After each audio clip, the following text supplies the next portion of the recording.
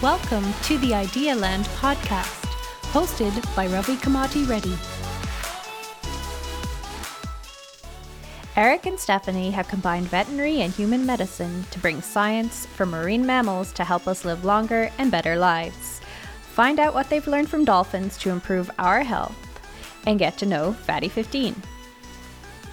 So, take me back to where this all started, because it's like the guy who, I forgot his name, was like the COO or the CEO of AOL, and then was like, oh yeah, it's like almost like an overnight success. It's like, yeah, it was a 10-year overnight success. Yeah, it was great. These things usually go back a long time, right, before it hits the press release. So take me back when a press release wasn't even a part of the equation. Sure. I guess I was born, just joking, Robbie. I guess we go back. You can go there. To when I'm a veterinary epidemiologist. Was working for the CDC, the World Health Organization, helping to track, diseases, set up disease surveillance systems all over the world. And then about 20 years ago, I was asked by the U.S. Navy to help start and lead a clinical research program to continually improve the health and welfare of the Navy's dolphins, which, was fascinating. I thought this would be an amazing, year or two off before heading back to Atlanta at the CDC. And it ended up being a 20-year journey leading to today. And so, the discoveries were initially, made where the Navy takes incredibly good care of their dolphins. That's a whole, another story, but population of 100 dolphins getting amazing care. For over the past 60 years, dolphins now at the Navy live 50% longer than dolphins in the wild. And as the Navy started basically growing a population of geriatric dolphins. And long story short, that while taking care of this population, we started to see that as dolphins were getting older, some, but not all, were developing conditions similar to people who get older. Chronic inflammation, high cholesterol, even the full suite of changes in the brain consistent with Alzheimer's. And so that led to us reaching out to experts in the community on Alzheimer's, on aging, on cholesterol and inflammation. And that then led to just, again, this tremendous adventure where not only have we been able to do work to help dolphins and improve dolphin health, but now to improve individual and global health through the discoveries we've been making through this work. And I'll stop there and allow Eric to say. It is actually a really amazing population to study, right? Because they don't have the vices that we have. Right? They're not drinking coffee or, I was going to ask you if they do. Like, do they? We just don't know. Like, they got their little dolphin bars, and they're like, there's like ones that are selling drugs. It's like, dude, I got this seaweed. It's really good. It's pretty like sure, I don't. They're with the military, so it's pretty strict quarters over there. And so this population, they see their doctor every day. They get routine labs, not when they're sick, but just routine labs. And the Navy had the foresight to create electronic medical records before pretty much they existed in the human world. And so this is what happens when you treat a population of animals with the best health care. They live 50% longer than those in the wild, and it provides an amazing resource to study the pathophysiology of chronic diseases. Like as Stephanie mentioned, why, if you control for everything, do some dolphins get metabolic syndrome and precursors to the diseases Steph mentioned, and some don't? It just changes the understanding of disease processes, on its head. And, Yeah. So can I step back for a second here? And there's a lot of questions about why the Navy has dolphins and those things. But can you help me solve a paradox, which is, it seems like dolphins are big enough to where you really can't make them do anything unless they want to do it. And secondly, they're also not smart enough to sign contracts. So exactly how are the Navy and the dolphins, how did this partnership start? And what is that partnership like? So put me in the mind of one of the Navy's dolphins. What am I doing all day? How is it different other than this fabulous healthcare system, which you've described, which is, I think Sweden's taking notes right now. It sounds pretty fantastic. But take me through like a day in the life of a Navy dolphin versus one that I would find in the wild. Sure, happy to answer the question, and I will give the caveat that I am not representing the Navy, the Navy Marine Mammal Program. We're working closely with them, but provided that caveat. So a day in the life of a Navy dolphin is a good day. They live and work in the open ocean every day. They go out, they use their skills that they're really good at doing, like finding underwater objects and enemy swimmers, and it's a piece of cake for them. To be honest, dolphins are a very social, intelligent creatures like us, and they have a home kind of setting like us, and they have their family like us. And so for the Navy dolphins, San Diego Bay is their home. Those 100 dolphins, about approximately 100 dolphin population is their family. To be honest, I think they tolerate a trusted relationship with the humans, but they have access to food, healthcare, and heck, I wouldn't, if you see a lot of these wildlife shows, how difficult and how much harder the environment is for wild animals these days. They're smart enough to know there's a good thing going in their home in San Diego Bay. Yeah, so that I think they've seen that, right? They're like, wow, David Attenborough says it's really hard out there. I think we're going to stay close to the Navy. So that makes sense. And I get this underlying concept of biomimicry. It seems like these populations are similar. We can learn from them. But there are some obvious questions there. And one is, how do you know? It just seems like, hey, aren't dolphins and primates so different on the evolutionary tree, so far apart? How do you know that what they go through is stressful in the same way that we do? Because haven't they evolved to thrive in that marine environment for millions of years? So is it okay to generalize what you learn from them, just from a general species, across species thing? We do this all the time in the lab anyway with other mammals. But how, when you entered this, both of you entered this research regime with marine cetaceans, how developed was that idea? How open were people to you saying, hey, look, I know we use mice. Let's look at this population. Or did you get a lot of resistance, or was there a lot of support or already momentum in the field? I think there was, we know, there was immediate interest in the potential for a dolphin to be a parallel to a human. It was in no way expected. I mean, even from us. So, we spent probably 10 years, Ravi, working with experts in the areas in which there were parallels, whether it's metabolic diseases or neurodegenerative diseases, and liver diseases. And then we published in the peer-reviewed literature. So we ended up, there's now over 70 papers that we published that was testing and looking at the parallels between humans and dolphins as we started digging. And it started up at the body level, systemic level, of seeing, okay, they get similar changes in liver enzyme levels or in glucose or in cholesterol that mimics metabolic syndrome in people. Then we went down to the tissue level to look at, for example, the liver, and lo and behold, dolphins get fatty liver disease that looks just like those in humans. And as it was really by working with these experts that we started with the null hypothesis that these parallels were probably superficial and wouldn't translate. But as we dug deeper and deeper and continued to publish in the peer-reviewed literature, it became more and more real, to the point where as we started making these discoveries, we were able to show things like, as well as others like Illumina, were able to show really fascinating parallels between humans and dolphins. Like, dolphins and humans have the largest brain-to-body ratio of any other species, even compared to primates. So if we talk about glucose metabolism needs to help meet the needs in the brain, check. Humans and bottlenose dolphins specifically have parallels. Fatty liver disease, like we said, ends up being incredibly exactly the same pathology in the liver. The human chromosome 1, our largest chromosome, which is human, could call it human chromosome 1, ends up having almost exact same synteny, which means not just the same genes, but the same order of genes, with only a handful of species, which are bottlenose dolphins, great apes, and the two-toed sloth.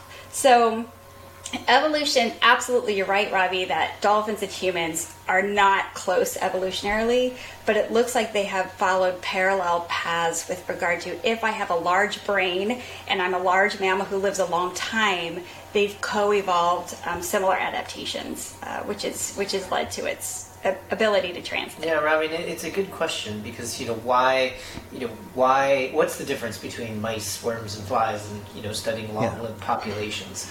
And so a lot of that, as Steph mentioned, is that the physiologic processes, are just different. Longer-lived animals need different processes to live longer, and so studying longer-lived animals has benefits. Yeah, and we'll just pause at that because then we move on to actually say, okay, let's take it to the lab and really put it to the test. What did it feel like when this pond actually is intended? It was a fishing expedition in the beginning, right? And you're looking for these correlates or you're trying to do the regression analysis to see what is it about the members of this population that are making them live longer or be healthier. What was it like? What did you find when you initially did that? And what did it feel like when you actually found signal in the noise? Initially, I should start by saying we are incredibly gifted, right, with access to this population. It all started and continues to have a focus on improving Navy dolphin health, right? And I think that has had a big role in what has made it so translatable. So it's not we're working on a research model and seeing if it can translate. We're actually trying to see the benefit, in this population first and then translate it to humans. So as we saw these similarities in cholesterol and inflammation and liver enzymes, we,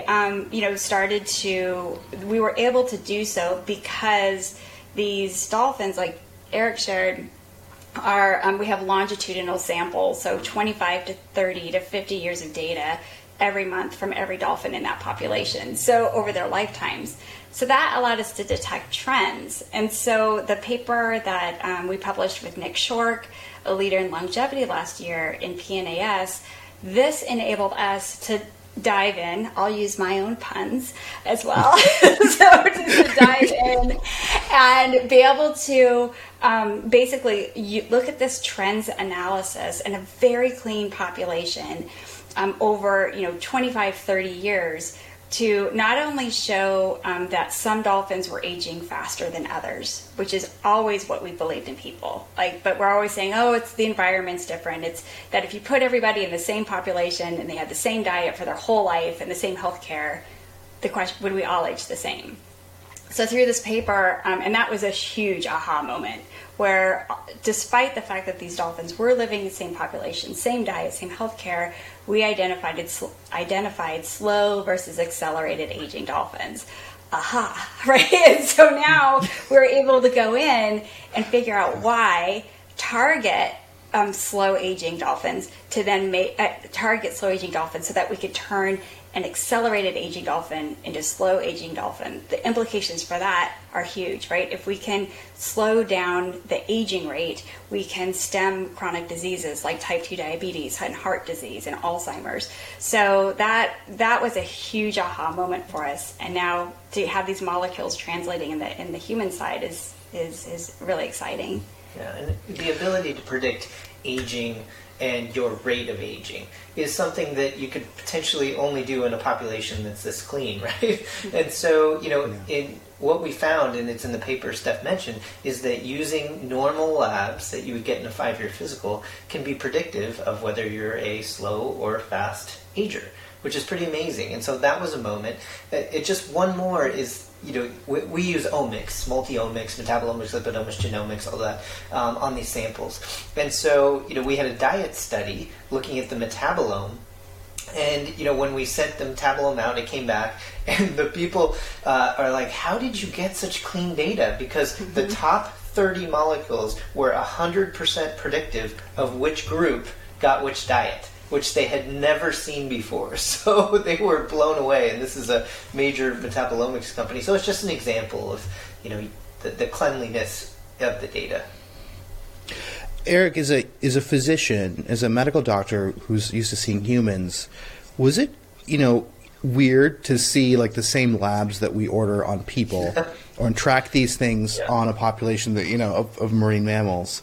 What was that like, just coming into this from the background training of human medicine? Right, you get used to it, but it is weird. I trained at Naval Medical Center San Diego, and seeing a dolphin coming down the hallway to the CT scanner is not, normal in most hospitals. But, they have dolphins, they have different animals coming through that they care for, and you get used to it. And, you look at labs and x-rays and things like that, and, they're the same principles that you're treating them with. It's just sometimes a little of a shock. That is not a human foot, or something. That's a flipper, or something of that nature. So, from that standpoint, it's very different. It's exciting. But from the healthcare standpoint, the parallels are pretty amazing. Even if you look at some of the labs we're talking about, CBCs, chemistries, lipid panel, all that, they're remarkably similar. Dolphins are pretty active every day. I'm just concentrating on this because I really want to understand the animal model here and sort of put the rest of it in context.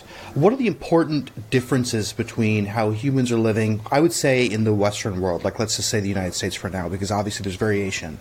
So what's different that we should be aware of, that we, so that we know the boundaries maybe of the conclusions that can be drawn? So how are our populations different? Obviously there's the water aspect of it, the environment, but how do we differ? What are they better at than us? Oh boy, that's a whole other podcast. The dolphins are better than us. So many things. Some dolphin co-host for that one. Yeah. So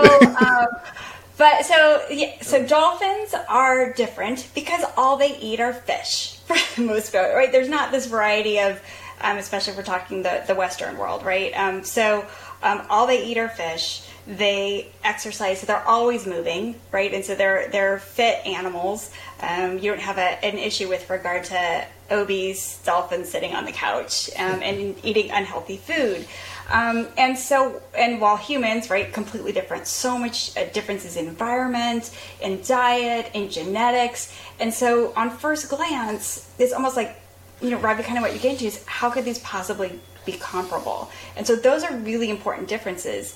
Where kind of the rubber hits the road with the science is that it ends up that what appeared initially to be very different opened up an avenue to understand a critical insight into humans.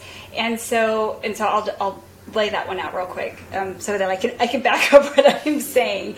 And so. Yeah, please do. I have to get to C15, okay, right, of course, which is odd-chain saturated fatty acid that we've discovered and proposed with Ed Dennis, an expert in lipids, in Scientific Reports in 2020, that C15 is the third essential fatty acid to be discovered in 90 years. So we discovered that by noticing that healthy aging dolphins had higher levels of C15 in their blood compared to poor aging dolphins. And it ends up that the dolphins that had higher C15 were getting more C15 from their diet. So not all fish have C15. Some have it and some don't. And the dolphins that were getting more fish with more C15 in it were healthier. So we did a study, which Eric had mentioned, where then we gave poor aging dolphins a fish diet that had higher C15 in it. And those dolphins, the aging-related conditions like high glucose, high insulin, high cholesterol, were alleviated. So, okay, interesting for dolphins. Meanwhile, and it ends up, long story short, that the dolphins had been accidentally fed or unintentionally fed a diet that was low in C15. We didn't even know to look for C15 before. And when you fix those C15 levels, the dolphins get better. So, move on to the human populations. When we look at C15, C15 can come from fish, but our primary source of it is actually dairy fat and butter. And so when we look at, the dolphins for about 30 to 40 years have been receiving a C15 deficient diet, which in part is also being attributed to climate change, because fish are getting less fat. Less fat means less C15. Wow. So anyway, warming of the ocean, less fat in the fish. Bigger problem there. And so for the human side, about the same time the Navy dolphins were getting less C15 through their fish, we as humans were greatly decreasing our C15 because we started cutting out milk fat, right? And so no butter, no whole fat milk. I grew up on blue milk and margarine, and we were all told don't eat saturated fats. And so C15 is a trace saturated fat. So we decreased that amount in our populations, and now study after study, 19 studies in 2021 alone from other folks, including Harvard and Hopkins and Cambridge, all showing that people who have higher C15 levels in their blood have a lower risk of type 2 diabetes, metabolic syndrome, cardiovascular disease, heart failure, and even mortality. So even though these models were very different, it ends up that the dolphins have served as kind of like a finding what molecules in our body are important, and is kind of like finding a needle in a needle stack because it's so clean. And when we pick out those molecules, we found about 100 of them to date. We picked out that first one, C15, and it only took, it didn't take a lot to then translate that to how that relates in humans. That was a long answer. But that's a really interesting point there, because it took a lot of work. And I just want to stress this because I know that both of you obviously know that it took a lot of work. But for everyone else listening who is thinking about this startup story and what it takes to actually take something and translate it from bench research with the complicated settings and to get it to where you can see signal like that, were there any times where both of you just thought, this is a dead end, this is not going to work? And if there were, could you talk about those? And how did you both get through those times? There's a lot of moments like that. This molecule had not been proposed or discovered as a central molecule, right? And so if you're going to bring something like that to market, I mean, there's a lot to be done. Even from no one manufactured it. And so we had to create a process and scale up that process to multiple tons. It takes a long time.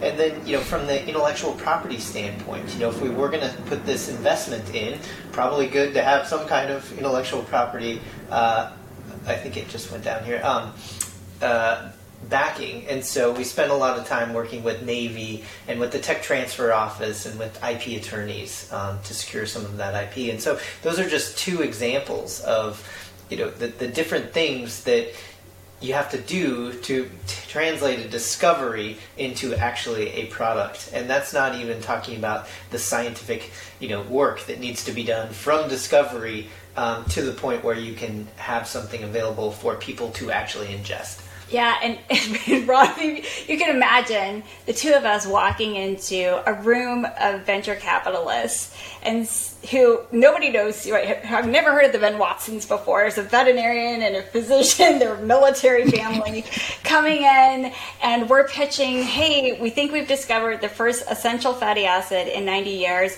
Oh, by the way, it's a saturated fat. And oh, by the way, we discovered it in dolphins, right? And so always, since the beginning, it's been an interesting story, but to get to the point where it's like, oh, this is real. And if you're talking about you just discovered the next omega-3, that took years. And the most important aspect of it, even though initial skepticism on the science front, which then we brought them in, learned from them, and was able to grow the science and the credibility, but the ability to basically the science always landed. So what kept us going was that we would have a skeptic come in and say, well, if this was true, then if you did this, X, you would get Y. We're like, oh, okay. So we would raise money from friends and family and do X, and we're like, oh, hey, here's Y. What should we do next? And so it took 5 years of those iterations that then led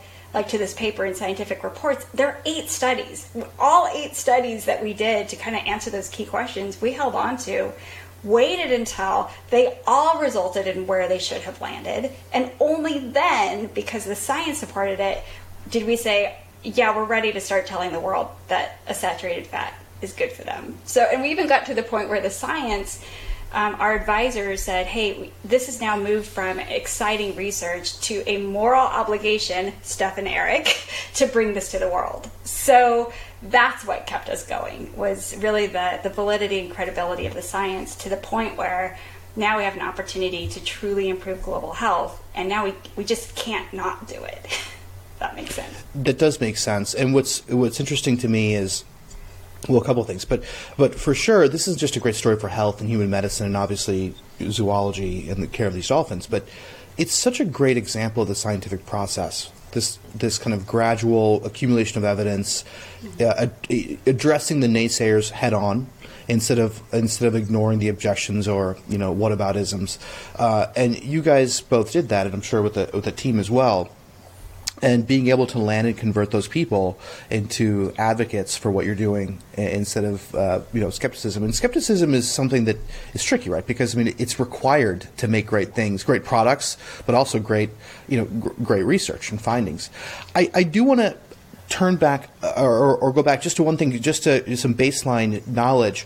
As a medical doctor, we're trained. Even when I was in med school, Eric, I don't know, tell me if this was true for you too. The saturated fat, the story behind how we view fat. Can you talk about, do you think what that story was, and if you both think that story needs to be changed, given your findings and how you're approaching the problem of cardiometabolic disease with things like C15?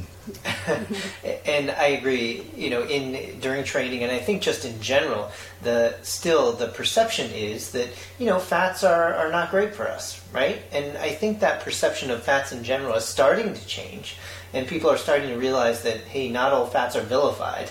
However, there's still a bucket, saturated fats, that are still vilified.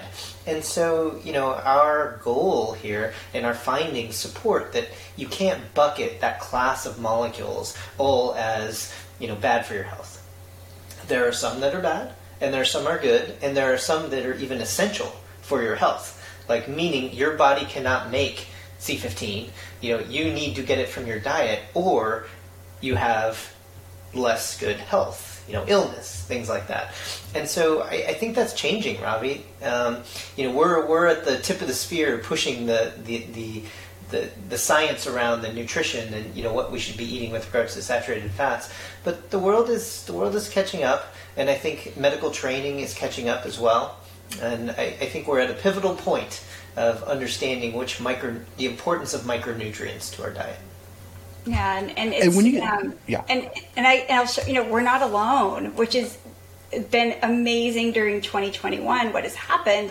We put out this paper in 2020 saying, hey, is C15 not only a healthy saturated fat, what's called these odd chain saturated fats, versus even chain, which continue to be associated with poor health. Whether or not they're the cause, I think, is now that's under debate. But these odd chain saturated fatty acids, when we put the paper out, not only as beneficial, whoops, world, sorry, sorry that we took them all away from you, but that it may in fact be essential, which means, has led to the hypothesis that C15 nutritional deficiencies are actually the drivers of cardiometabolic diseases, the very diseases we're trying to prevent by taking whole fat milk and butter away. So we're not alone. In 2021 alone, there have been multiple calls to action from leaders in the food and ingredient industry, from the nutrition communities, saying we need to take a closer look at C15, at these odd chain saturated fatty acids. It was a cover of the magazine Inform, which is not sitting next to Vogue in the magazine stores, but it's a trade journal around experts and people working in nutritional lipids. So, and then on top of that, like I shared, at least 19 peer-reviewed publications coming from all these different independent research groups throughout the world, all showing C15 is beneficial. So it's super exciting to see this momentum happen. I don't think it's going to be much longer before this gets brought, in front of, to help drive and adapt recommendations. Pediatricians today are told to tell every parent of every 2-year-old that it's time for them to come off whole fat milk. regardless of their health. If indeed this ends up being where we don't want to drive C15 deficiencies to create these diseases in younger people, to be able to help be part of responsibly evaluating that change is very meaningful to us. And do you feel like this needs to be a part of like the panel in a yearly physical type thing? Are you both imagining that this just needs to be something that we need to be checking in the same way that we check routine, quote unquote, routine labs? This needs to be routine because it seems like, am I right in saying it's easily fixable in terms of its levels? I mean, it's something that you can, if you don't have enough of it, it's okay, we can supplement it. So maybe a parallel would be vitamin D and how we're approaching vitamin D supplementation these days versus how we used to think about it and how it's probably driving to some significant portion of the population some real symptoms. Yeah, I think that's a good point. I think it's going to come in stages, right? So currently, 5-year physicals, we get our CBC, our chemistry, our lipid panel, LFTs, things like that. And so you can see some of the effects of being deficient in those. You may be more anemic, your LFTs may be high, your cholesterol panel's elevated. And then, having C15 back in your diet, you may know improvements in that. So that's phase 1. And then phase 2, exactly. There may be a time where we want to get a fatty acid panel and have different fatty acids, including C15, as part of that panel. If you look at more and more people are getting omega-3 values or vitamin D, as you mentioned. I mean, those things, after they're determined to be beneficial, then generally we want to test for those things. And so that may be happening down the road. So speaking of down the road, it seems like, am I right in saying that you guys have built a bridge between dolphins and humans? I'm sure it's not stopping at this one molecule. Can you talk about how do we view kind of ongoing research and what are you both up to with this relationship that you've established now? Or I hate to say animal model because I don't want to degrade dolphins, but we're all animals here. But how do you approach this going forward? Is this the beginning of many things that are yet to come? Yeah, absolutely. It's the beginning of many, many, many more things to come. So through the metabolomics, we work and looking at being able to, if you can imagine, right, if not only do you have the ability to look at hundreds or thousands of small molecules in a long-lived, large-brained mammal throughout its entire lifetime, but you could then match that against all the CBC and serum chemistry values throughout their life, as well as outcomes, like did they get or not get Alzheimer's disease? Did they get or not get fatty liver disease, inflammation, high cholesterol? So we have all these amazing and relevant endpoints matched with the technology that's readily available today. We actually just finished doing genome sequencing on the whole population, which is really exciting. So stay tuned for outputs from that. But what we've done, what we've been able to do is now identify 200 small molecules in the dolphins that appear to be predictive against a variety of conditions. It might be Alzheimer's or liver disease or metabolic syndrome or just accelerated aging.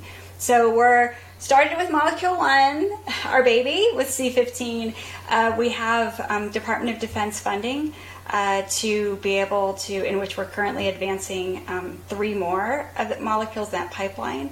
We're also taking the natural molecules and working with them in the lab to create analogs, which is more of our drug development pipeline, so that once we find out how the small molecules work, we could then adapt them and analog them to better target specific receptors that are more focused on specific drug treating properties. So we have funding from the Army too, in which we're pursuing one of those for idiopathic pulmonary fibrosis. So lots to come. Yeah, I want to talk about the moral obligation, right? So it is important for us to be able to take these discoveries and translate them to molecules that can improve human health, both on a natural standpoint, natural molecules that can be supplements or food ingredients, and on the pharmaceutical side.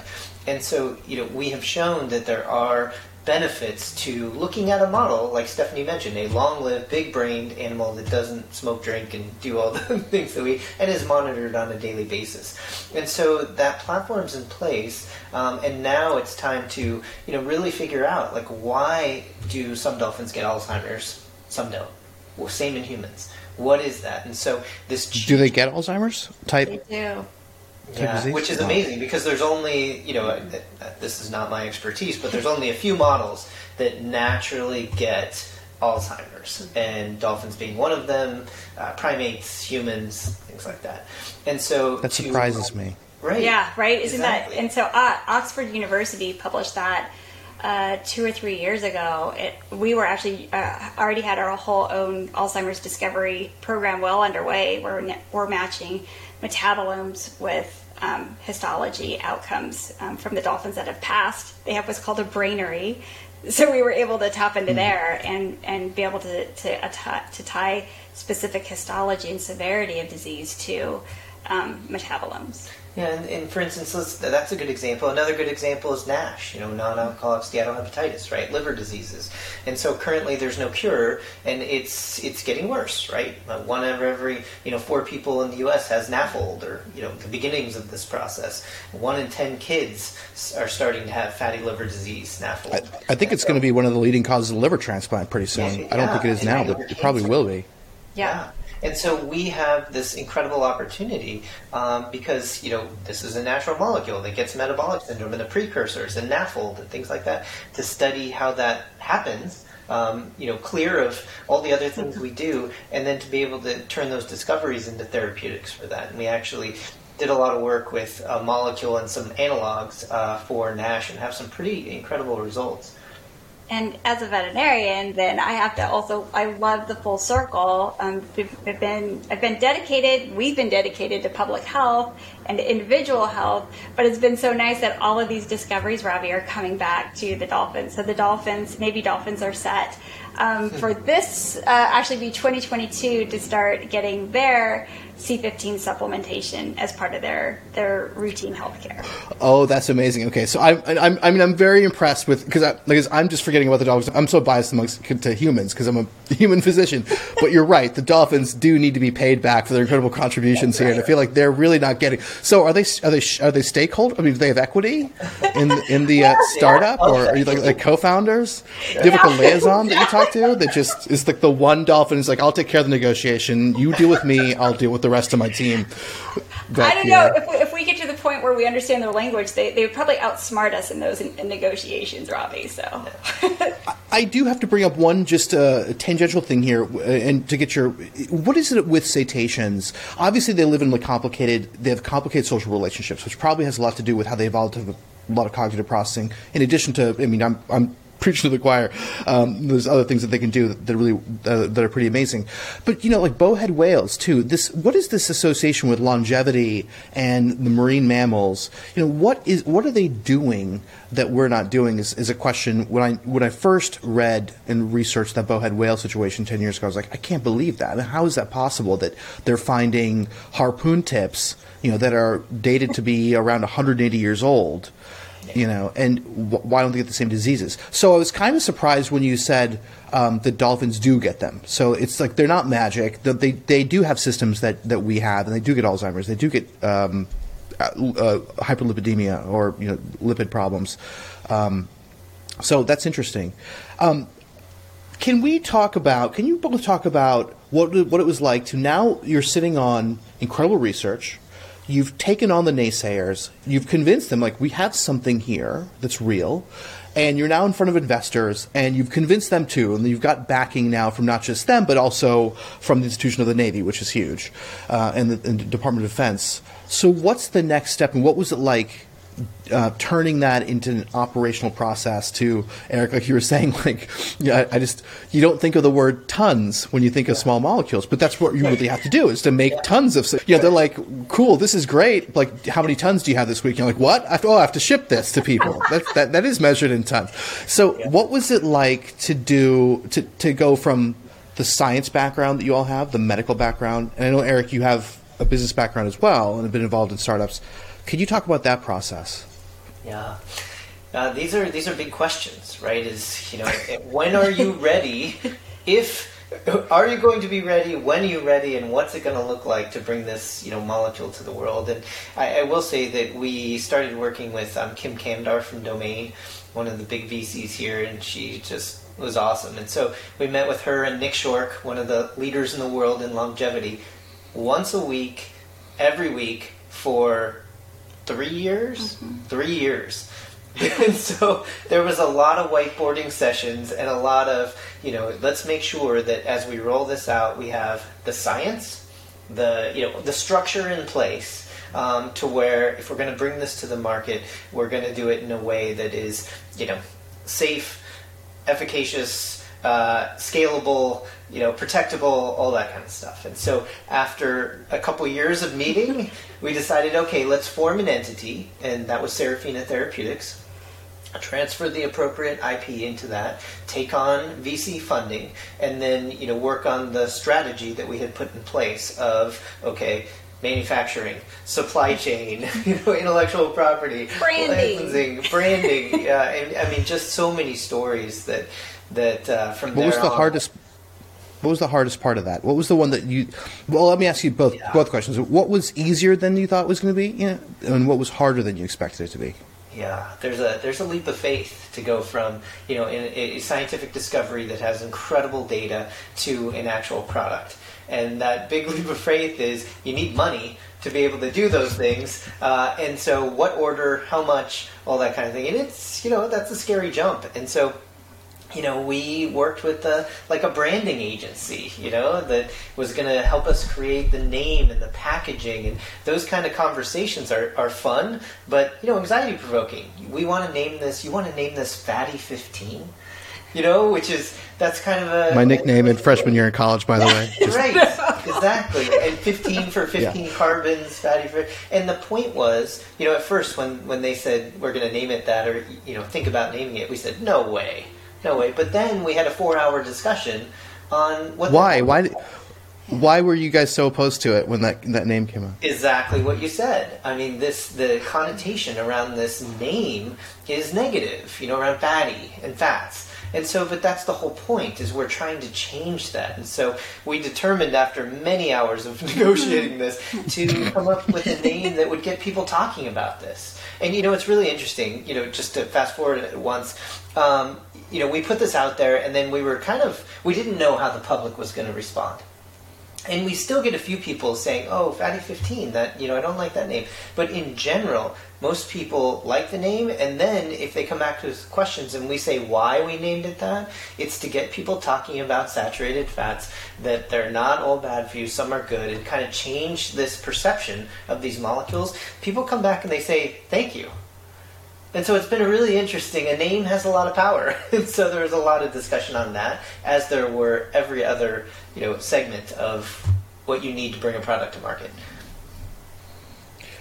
What was easier than you thought it was going to be? What were you both nervous about, possibly, or anxious about, that ended up being, oh, okay, that was not as bad as I thought? Yeah, doing what we're doing, Robbie, as Seraphina, so EpiTracker is the parent company, working with the Navy with the Dolphins, we spun out Seraphina. Our assumption is Seraphina will get funded, the real folks will step in, lead this company and help improve global health with it. And, I think some of the surprise that we are finally coming to understand, and it's different than the pharma world, where, where we've really kind of done most of our training in the startup world, but is that, Eric and I today, we are the brand, we are the science, and we're the co-founders, and especially with a consumer-driven product, that means so much to the chances of success of a product, right? If as we're talking here with you, it's and our enthusiasm behind it, the depth of the science behind it, as a physician, as a veterinarian, going through the whole experience of the branding, I won't call it easy, but it's been surprising to say, you can step into these roles as CEO and COO, that even though it's right now, driven toward a supplement driven company with food ingredients and a pharma potential, that, for now, for this exciting stage of growth, that we keep realizing, this is it. So we're stepping up and doing all the fun parts, and it's so much more fun than I ever imagined. I have to tell you, I had a bias against the supplement world, didn't know how to handle the consumer world, and how you have ads to customers, though. What was the bias? What was your bias toward the supplement world? Yeah, it kind of gets to your other question of what's been difficult. So we were going to put C15 out as a drug. We were doing the studies and all of these things to be able to enable physicians to have a safe product that they could give to their patients, along with other medications that could have these benefits. When COVID happened, no clinical trials, right? And so we're like, we're going to be who knows how long without being able to do a clinical trial. Meanwhile, we had all this great science, the discovery of it as an essential fatty acid, and along with our advisor said, this needs to be a supplement. Like, this needs to have better access. The world needs to have better access to it than just as a prescription drug. So, in part because of COVID, we pivoted and said, let's go all in with the supplement. Let's do it. Let's get it out. We have the safety data. We have everything that we needed because we were preparing for much more stringent rules and testing as a drug. So it was like over prepared for the supplement market. And so the challenge goes with your other question, the skepticism. The supplement market is not it's regulated for safety, not for efficacy.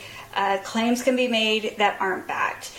There are, we see paper after paper of people go in and they test what's in the supplement, what's there isn't there, and what is there isn't what people thought was there. And so it has earned tons of skepticism. And then we're thinking, we're going to step into this, high science, rigorous, high ethics. And so what we're doing now is really working to raise the bar on the supplement industry because we have the ability to really bring, with metabolomics and all these discoveries made by us and others, it's just a whole new golden age of nutrition and supplements that we are seeing customers and consumers hungry for the science, hungry for that, so that there will be a natural rising to the top of those of us who are being responsible and efficacy and data-based and those kind of more in the riffraff. Yeah, and responsible is not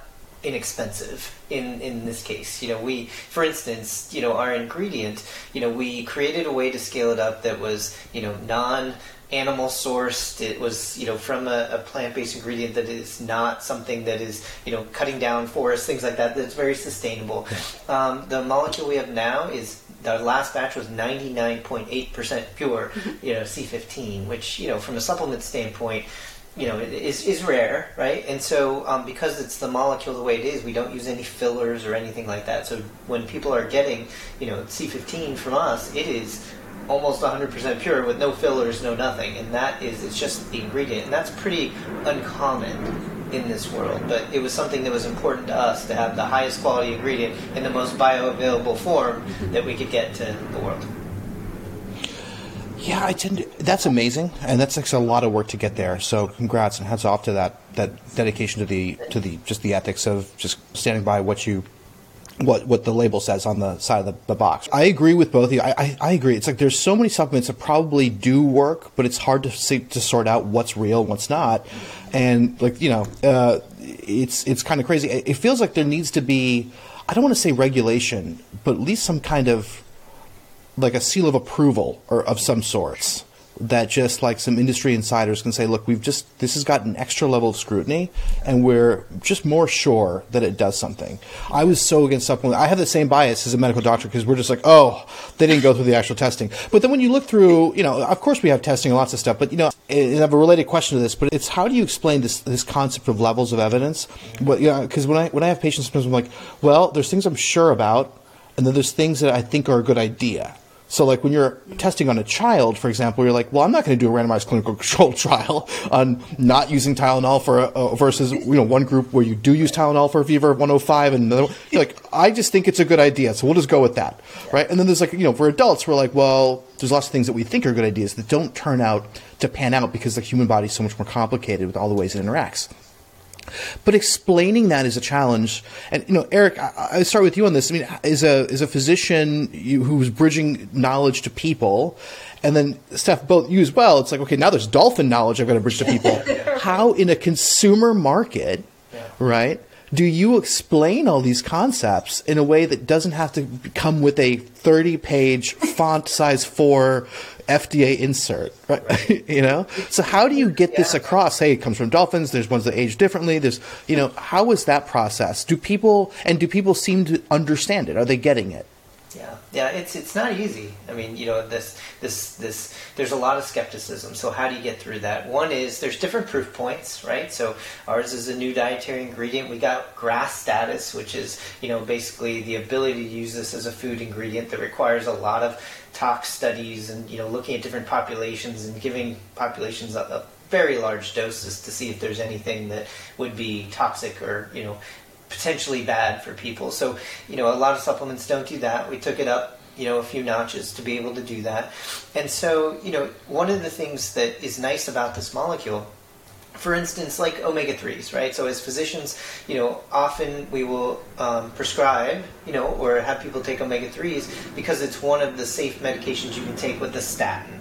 Or, you know, you don't have to worry so much about the polypharmacy. So, you know, a molecule that's safe and efficacious that can be used with, you know, different medications that doesn't have the complications of, you know, worrying about side effects with polypharmacy is something that the world needs, you know, and something that's seen as very valuable. So, you know, doing those studies and showing you have a safe molecule with efficacious gives you a lot of proof. That then the challenge is how do you translate that into, you know, a consumer product, and how do you get that information out? And so the way we've done that with this molecule is after, you know, people, you know, we put it on the website, we have a great community, people are talking about it, and after you become a customer of ours, you get an onboarding email series that says, what's happening to your body at day 1? What's happening at day 5? And then not only that, but hey, if you want to read more, here's the study. Read our Nature paper. Read the one that just came out from Harvard, you know, and that kind of thing. So people generally have been pretty pleased with that onboarding and have been amazingly into the science. And so that's just one of the ways where we're conveying, you know, the importance of this molecule and the benefits to your body. Do you think that's interesting that, especially in the time of COVID, when there's differing views on, I mean, you can see different approaches to how public officials treat the quote-unquote lay public. And it seems to be, like, it always seems to end up where it's like if you don't talk down to people, give them the opportunity to look at the data or they really appreciate it. There seems to be a genuine appreciation for giving people the information and not cramming it down their throats, but letting them feel like, hey, they're making a decision for their best interest. Yeah, it's really interesting. I mean, this is a great point because, you know, natural molecules, the supplement world, you're not allowed to talk about disease and treating disease.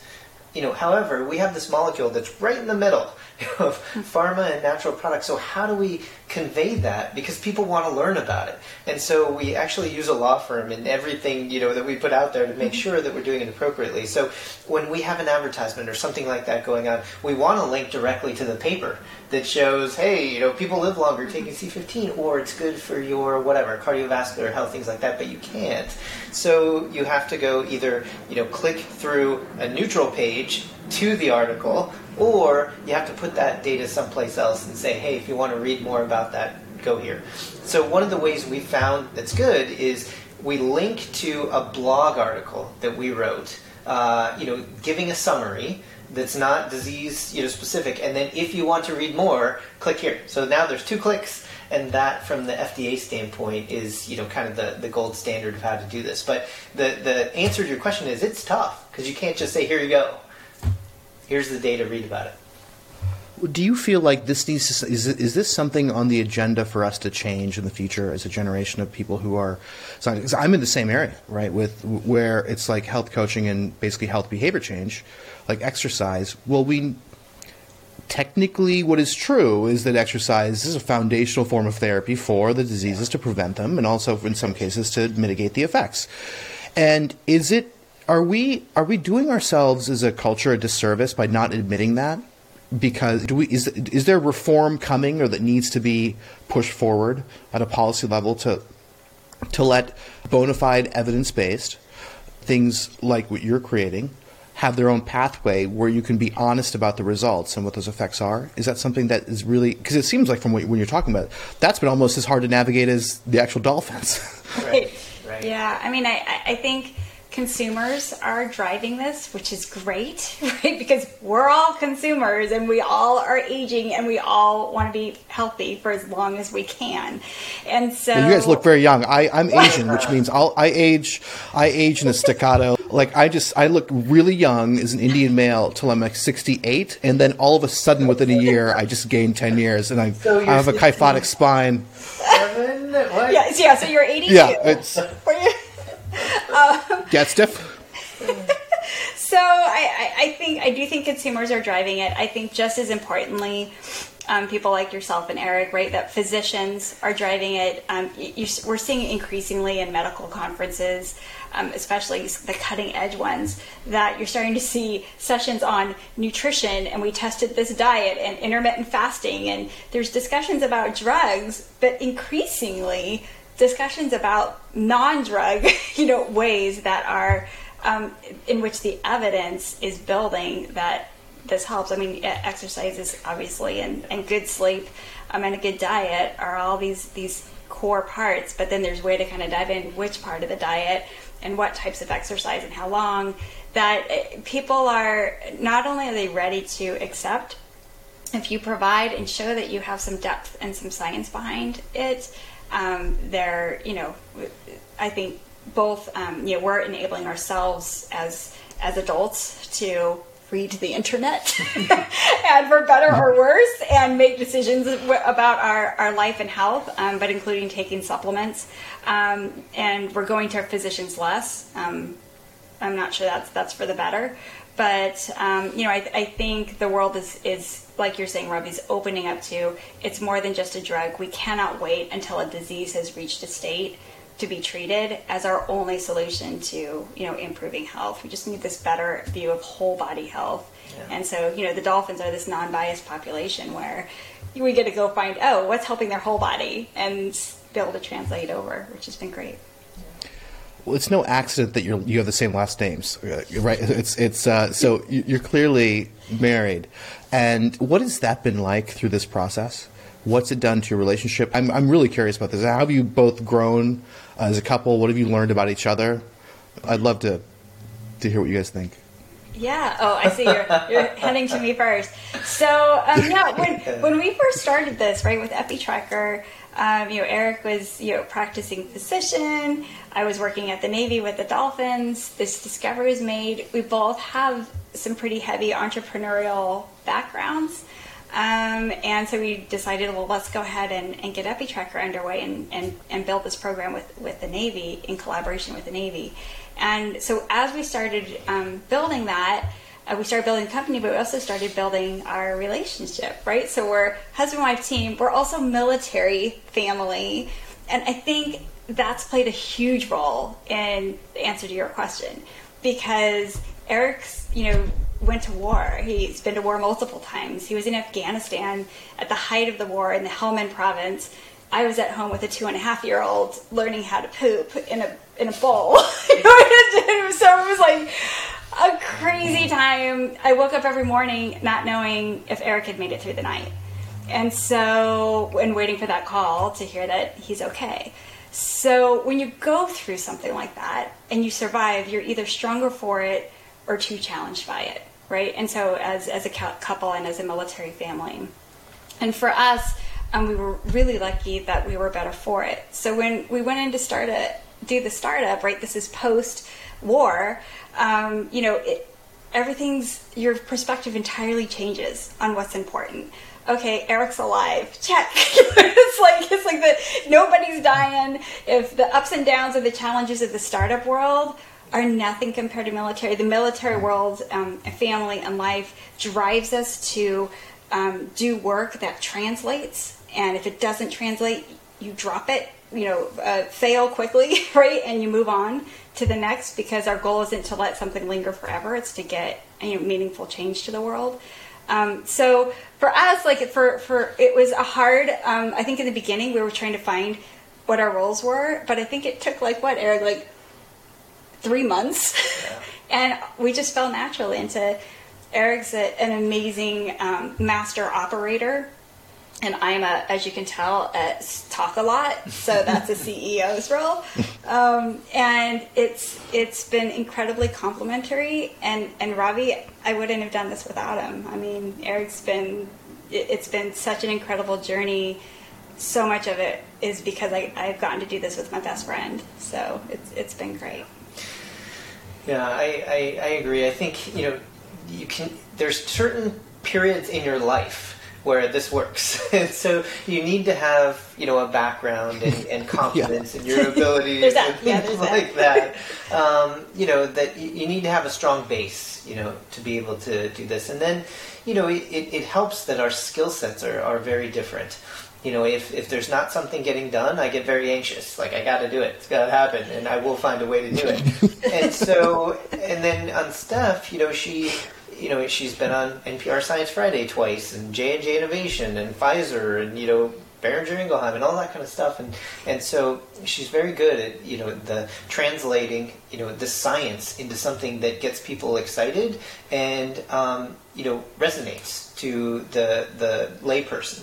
And so, these skills are very different, but both very much needed. So, I don't know that we knew that would be the case at a time, but I don't think we ever had to say, you do this and I'll do that. It was just get it done and we're doing our part of it. So that worked out. Yeah, it's amazing to hear. Because I could definitely see how, in some situations, for some couples, that could go sideways and go opposite. Even though I think everyone is more used to working with their partners in more closer proximity, given the pandemic. There's some horror stories that have grown out of that last year, right? For sure.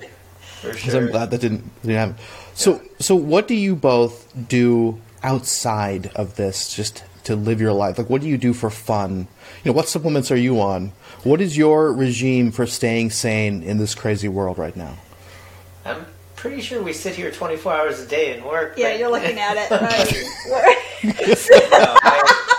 This is fun. What are you talking? It's all, everything. Yeah. We're very fortunate to be in San Diego, right? And so, the weather is very nice and we can get outside and do things where, some parts of the country right now, it's less able to do that. And then the other thing about San Diego is, people are generally really nice. Like, you can reach out to whoever, even if they're a, prior CEO of a, huge company or something like that. And so, it's relatively easier to form, positive and lasting relationships here than it may be otherwise. So I think a combination of getting out, improving your health and body as in addition to your mind, and then social, functions are important.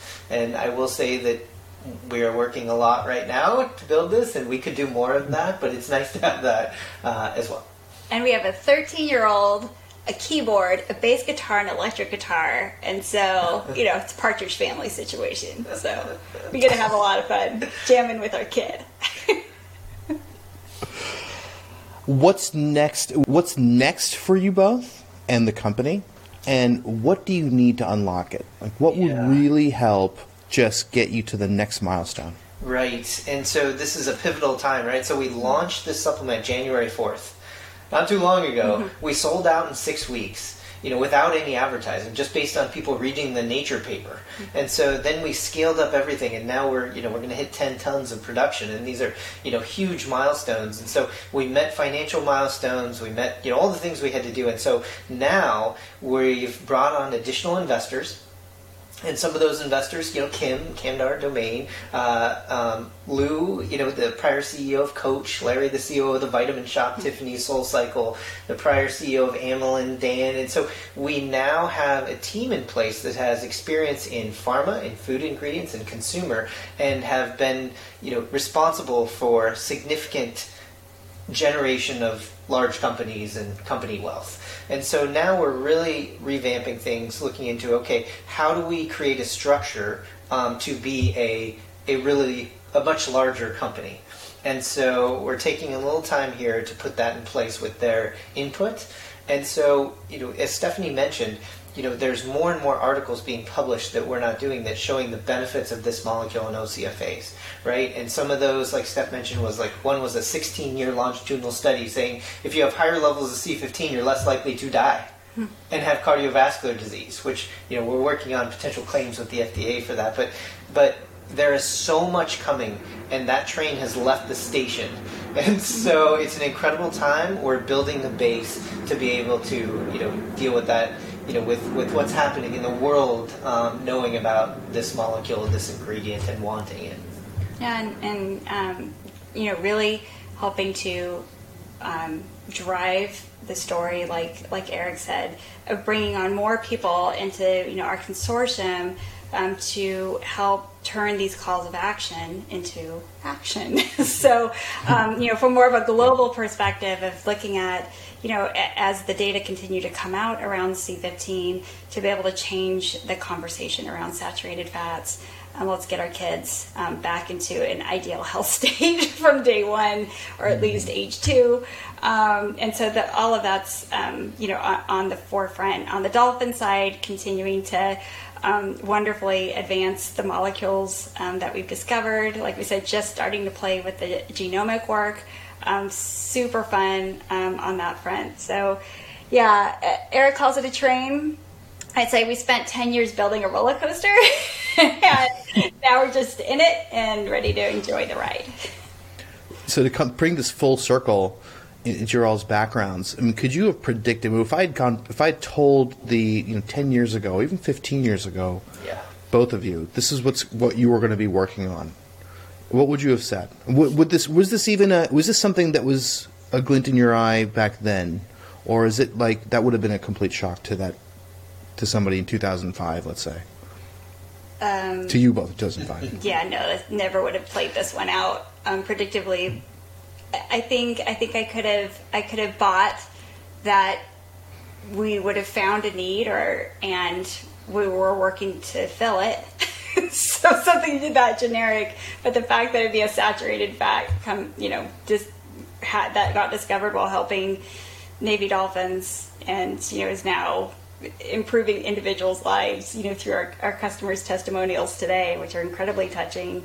Yeah, Ravi, no, I don't know, Eric, maybe you had it all written out ahead of time. Background, right, medicine, military, orthopedics, aerospace medicine, all that. So I was on a very different track there, and I had the ability using the GI Bill to go to RADI, to UCSD program, which I was the first night class, and what a great program, especially for entrepreneurs. And so that really changed the deployments and having to create medical systems out of nothing, right? Go take care of your Marines and sailors and don't jack it up, and being able to do those entrepreneurial endeavors, plus the MBA program and the excitement around, San Diego and the ecosystem. I mean, that changed the direction. I actually, after, the MBA program, or during, I actually went back to my mentors in orthopedic surgery, Dr. Caldwell and DeLima, and said, we should take some of the technology you're developing because it's so amazing and we should create a company. And so, to make a long story short, we did Expand Ortho, that was acquired, and so I kind of got the taste of that. And then, seeing what Stephanie was doing and this program was doing, and the amazing discoveries that were being made, and the population living 50% longer than those in the wild. I mean, that was something that I couldn't say no to, trying to understand and bring some of those discoveries to the world. So no, I wouldn't have predicted I would be, working with, dolphin population, super healthy dolphin population, and working on a supplement food ingredient in pharma. But, it happened that way, and I wouldn't take it back. So I'll leave you with a question, what advice would you give to people who were in your position 15 years ago, or maybe they found something and they just need that push to operationalize it? What advice would you give to young budding entrepreneurs? Yeah, I think you hit the nail on the head earlier when we were talking about skeptics. Mm-hmm. And so, there's a lot of skeptics out there.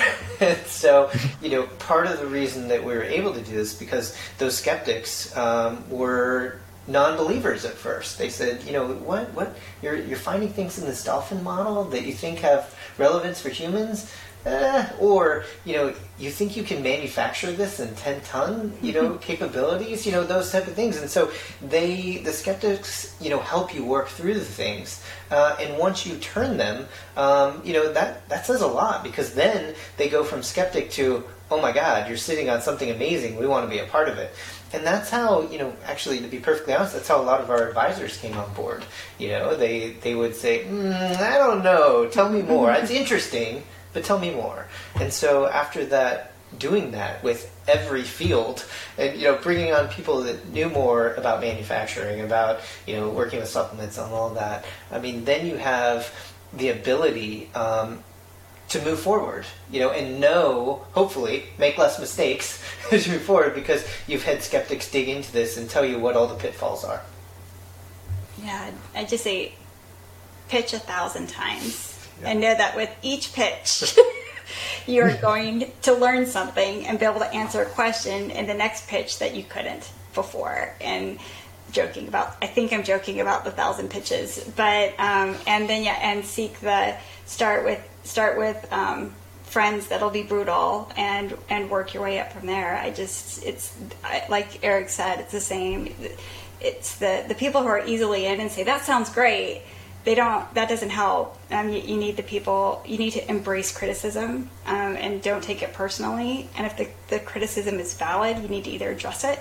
And if you can't address it with your product, you might need to change to a different product. So, and then the other is like I said, with the science for entrepreneurs in the science realm, that if you are seeing something and the science is showing it, and you're looking at it in 8 different ways, and it's telling you that same story, as much as it is the whole thing that I've said before, groundbreaking research or groundbreaking discoveries are when you're literally you're breaking the ground, the firm ground that everybody has stood upon. So if it's groundbreaking, nobody's going to believe you when you first tell them. Otherwise, it's not really groundbreaking. It's not a discovery. And it's okay. So you need to understand that it takes time, and you have to earn the acceptance of that discovery by continuing the science. And if the science shows it, forget what the other people are saying, who now at this point don't know nearly as much as you do in this realm, and your team, and just keep forging forward unless the data are telling you otherwise. So that would be my advice to the science entrepreneurs. That's great advice. And I mean, you both represent the full story, from taking something from nanograms to, as you said, tons, right?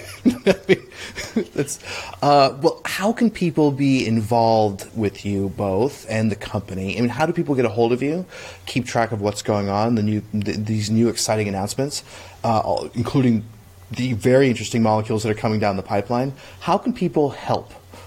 Yeah, oh my goodness. Yeah. Check out www.fatty15.com.